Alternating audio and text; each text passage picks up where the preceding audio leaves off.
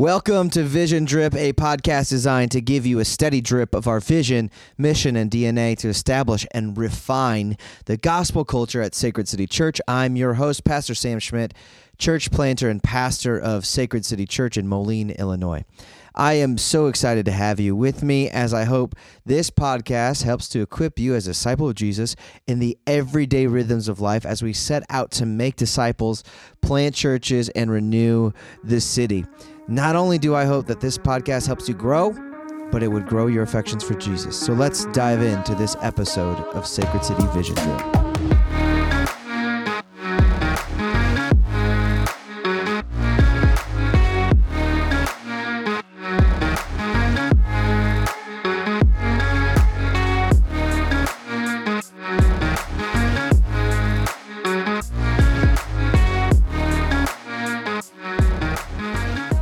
Oh my goodness, I've got to knock off all the dust here, try to get back on the horse. It's been so long since I've sat down to record another episode of Sacred City Vision Drip. I'm glad to have you with us.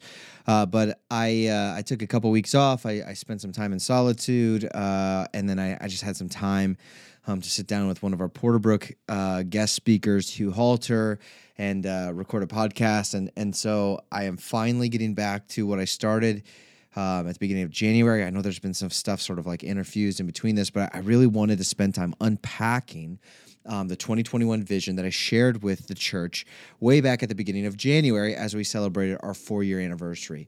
And really what I've been praying for, and I hope you've been joining me. We've had those bookmarks, and we've got stuff circulating online, just kind of as a reminder of this is what we're praying that God would do in us as individuals within our missional communities, and ultimately with our church at large, is that we want to see God do a couple things. We want to know more. We want to know more about God. We want to not just have more intellectual understanding of God, but to have a deepening and ever-deepening relationship with Him, to grow an intimate relationship with Jesus. And so we're asking God to know more, that we're filled with the knowledge of God, as Paul prays in the book of Colossians as he's praying for the church there. And also, the next piece of this prayer was that we want to do good. So as we know more about God, we want to see our lives transformed to the image of Christ. And so we're praying, God, would you make us into a certain kind of people who lives into the good works which you have prepared for us to do. Even before we were saved, you had these good works in line. So this, whether it be a certain kind of lifestyle, a way that's just Jesus-centered, of generosity, of compassion, of humility, but also stepping into really some tangible stuff within our neighborhoods, our workspaces, within our friends, our family networks, things like that, to step in and to do good, so as we walk in a manner worthy of the Lord, that's fully pleasing to Him. We want to be a people who bears good fruit. And so that was the second piece of the prayer. And then today I want to talk about the third piece of the prayer, which is to joyfully endure. And then next time, or maybe at this pace, it'll be like in April or May, I get around to the whole fourth piece, which is worship hard. But today I just want to sit down in this concept and unpack what we're actually talking about, that and asking God for when we say, God, help us to joyfully endure. One of the things that I thought about these four, in the moment, the circumstances called for this third thing to joyfully endure is maybe the most pressing thing of all the things that we're praying this year. 2020 was a hard year, and I know you've heard that 1,000 times, maybe 1,000,000 times. It was a tough year. It was a year that just people felt like constant setbacks, things not going right, whether that be on Sunday mornings with, doing virtual stuff and going outside and then coming inside, having to wear masks, all of this stuff. It's just like, it just never felt like it was quite right. You've got uncertainty with your job, right? Am I going to get laid off? Is this going to affect the business, my cash flow? Is this going to affect my family? And then there's just the underlying worry. I hope I don't get sick. And honestly, the worry about getting sick typically is worse than actually getting sick in most cases. There's some people who are definitely more susceptible, more at risk with COVID, but for the most part, it was the fear of COVID that was actually outpacing the actual damage of COVID for especially the people in Sacred City Moline. And so there's that whole COVID thing going on. We got the racial injustice stuff, like that whole wave crashed up again, and the Georgia with the death of George Floyd and Ahmaud Arbery and Breonna Taylor, and a bunch of questions being asked, and of course it's right in the middle of an election cycle, and so you've got the right and the left going head to head, and in a lot of churches you feel this really strong pull of division. You've got the economic stuff, mentioned that already. You've got the and then you've got what else was crazy about this year? I mean, there was just so much stuff, going on. UFOs, guys. Do you remember the government was like, yeah, by the way, we saw aliens flying around. So much stuff, crazy stuff going on.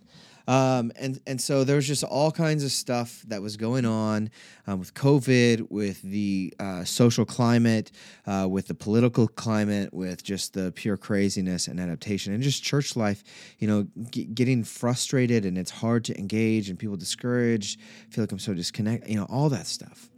And so as I was thinking through at the beginning of 2021, what we need to pray for, this is one of the reasons why Paul's prayer stood out the most to me, because here in verse 11, this is Colossians chapter 1, in verse 11, he's praying. He's like, okay, I want you to be strengthened. I want you to be filled with the knowledge of God. I want you to walk in a manner worthy, fully pleasing of the Lord, bearing fruit. And then he says, verse 11, being strengthened with all power according to his marvelous might, for all endurance and patience with joy.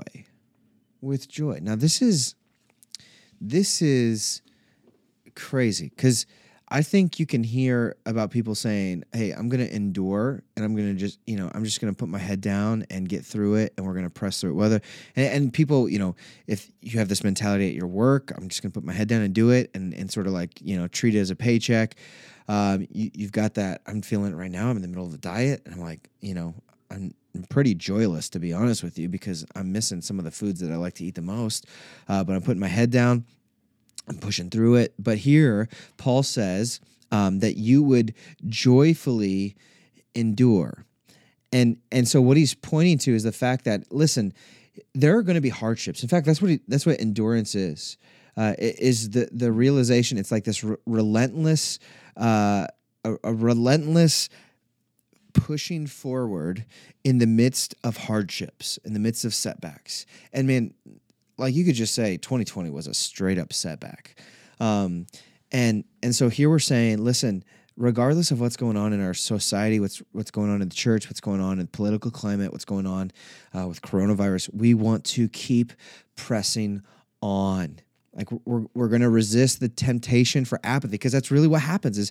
And in fact, this is one of the enemy. This is one of Satan's greatest schemes, is to get us fired up about something, to get the ball moving, get that momentum rolling, and then just like yank that out from underneath of us, right? And then when you hit that spot, the question then is, what are you going to do? Are you going to, throw your hands up and say, well, I tried, and I guess that wasn't good enough, so I quit, right? So you bail on it. Or you eventually just get so tired of so many setbacks that you begin to develop this sort of apathy and like a cynical expectation of frustration happens. Now, we shouldn't be... what's the word I'm thinking of? We shouldn't be like simple-minded in the sense thinking like, okay, well, as long as we're with Jesus, everything's going to be up and to the right. Well, actually, no. Like Jesus says, you're going to find yourself in a place where you're persecuted. You're going to find yourself in a place of trials and tribulations. You're going to find yourself, and really, he says, like, sometimes it's going to come down to the fact that you're a Christian, and that's simply it. Right? That you profess faith in me, and you're trying to live your life as a disciple of Jesus, surrendering all of your life to his lordship. You're going to face difficulties. And so we want to, in this season, looking forward, and right now it's encouraging because it looks like there's light at the end of the tunnel with COVID. It looks like things are changing. We're turning around. There's just a lot of positive things going on with the vaccines, with herd immunity being developed between the vaccines and also people who've been exposed and have rebounded from COVID. The weather's turning, so people can be back outside more often. So there's just a lot of good things where it feels like we're at the light is at the end of the tunnel. We can see it, and we want to just keep pressing forward. We don't want to lose sight of the mission. We don't want to lose sight of what God's calling us to here as a church, that we would give ourselves to this work, sort of, in some ways putting our heads down, but doing so joyfully. Okay, this is the key of it. And really we borrow this. I mean, Paul, like what he's talking about here when he alludes to this, he's speaking back to Jesus, and he says, for the joy that was set before him, Jesus endured the cross. Jesus saw the biggest obstacle, the biggest hardship, the biggest, trial in the course of human history, and it was for the joy that was set before him, he kept pressing on. Okay, and so that should be true for us as Christians. It's not that we just, kind of grumpily endure, right? We don't endure as a bunch of grumps, but we do so joyfully, knowing that our suffering unites us in with Christ, right? We're grafted into him. We get to share in the suffering of Christ. We get to know him more in that regard. And so there's all kinds of joy to be had as we joyfully endure. Now, the reason why we can joyfully endure is because we are people who believe in the resurrection. We are people who ultimately have our hope fixed in a resurrected and now living Savior who is seated at the right hand of the Father, who is ruling all things, that all of the principalities, all of the powers of this world have been put beneath his feet. They're under his feet as a footstool. And so we see this living Savior in heaven who's ruling and reigning right now, who has liberated us from sin, death, and the grave, right? It's lost its power. Its presence is still here. One day, Jesus is going to push it out. But that's the hope that we have, that one day there will become a point where endurance isn't even a thing. Because there's nothing to endure. There's nothing bad to press through. Can you think of that? Eternity with Jesus. Now, there's going to be hard work, rewarding work that we get to give ourselves to, right? But not the same kind of endurance that's required in this life right now. And so it's the hope that's set before us, the fact that the new heavens, new earth is coming. The kingdom of heaven is here now, and it's expanding right before our eyes. And we have this hope in that reality that gives us a sense of joy. So that everything that I do in the name of Jesus is going to last for eternity. Right? Every good work that I do now, right? Every time I open up my Bible and my heart, it gravitates more and more to Jesus, it's just beginning to work. It's laying the foundation for this new heavens, new earth reality that we have when all things will be made right. And so that is why we keep pressing on, right? And Paul talks about this, I think to the Corinthians, right? He fought the good fight. He kept going on. He kept pressing on for what was ahead of him, right? And so look, we have this mentality, this joyful mentality, this hope that's drawing us forward. But here is the key thing about this. That we do so, we joyfully endure, not in our own strength, not with our own grit, not with our own sort of aptitude, our ability to sort of just press forward. But Paul says this is crazy. He says, being strengthened with all power according to his glorious might. Whoa. So this whole thing about joyfully enduring, honestly, if you're knowing more of Jesus, right? If you're growing in your knowledge of God, this isn't something that I've got to pull myself up by the bootstraps to do, right? There is some preaching the gospel to yourself that's going to happen. But ultimately, this is coming from the power of God that's at work in you, right? That's moving through you. In fact, one of the things that struck me when Paul's talking about this, his ministry, he says, for this I toil, struggling with all his energy, that's Jesus' energy, that he powerfully works within me. Guys, I love this. this has captivated my imagination for the last year, because there's been times where personally I've been discouraged personally, where I've been like, well, I don't know what's going to happen next. There's been times where I'm like, I just, can I keep going? Can I keep doing this? But I've seen that it's the power of Jesus at work in me. It's his energy. It's not me needing to muster up my energy, my mojo to make this happen. It's drawing from the power of Christ that he has implanted in me through his Holy Spirit, right? According to his glorious might, not my glorious might or non-glorious might. Right? It's according to the might of Jesus. And so this is a picture here that just, honestly, for me, it just propels me into the next piece about worshiping hard, right? To joyfully endure. And if the only way that I can joyfully endure, and really, honestly, that's where a lot of the joy comes from. It's because I get to draw from Jesus more and more and more. I get to know him more and more and more in my sufferings, in this toil. I get to know him more, and it's a joyful experience, which then propels me right into worship. Right into thanksgiving. And so this thing of joyfully enduring, we press on. We follow in the footsteps of those faithful men and women before us who have blazed the trail, right? Those people who have given their lives to Jesus in faithful obedience to him, not wavering, maybe a little bit here and there, but that their hope is anchored in Jesus, and that pulls them forward. They draw from the power of the Holy Spirit, right? And so we want to follow in their footsteps. Now, I've been reading this book with the Elders of Sacred City Davenport by Leslie Newbegin, and I just love this part. He talks about, let me see if I can find it. He talks about the church being the most joyful people on the face of the planet. Like, if you really understand what's happened in the gospel, at all times, we should be the most joyful people on the face of the planet. Now, that doesn't mean we don't suffer. That doesn't mean we don't grieve. That doesn't mean we don't mourn, right? We've got the Psalms to back us up on all that stuff. So if you're in that spot, you're good. But listen, there's this call that Paul has here. He's like, even though we're in sorrow, we're rejoicing. See, that's sort of the buoyancy that we have in the gospel, right? You know what I mean? Like if you think of a buoy that's out off the on the ocean there, that marks sort of where the coastline is. Like this buoy is tethered, and the buoy, what makes it buoyant, it keeps the air in it, keeps it above the water. So no matter when the waves crash, the waves are going to come, and it might get covered up for a minute, it might get hidden in the waves for a minute. But that thing's going to pop right back up. It's not going anywhere. It's fixed right there. And so that's what the gospel does for us. Yeah, there's going to be waves that crash into us, that cover up. Maybe we'll have a wave of grief, right? We'll go through a season of hardship, and our hearts are mourning. But in the gospel, we have reason to pop back up. We got that joyful endurance, that joy working for us. And so we pull from the glorious might of Jesus. We're strengthened with all his power.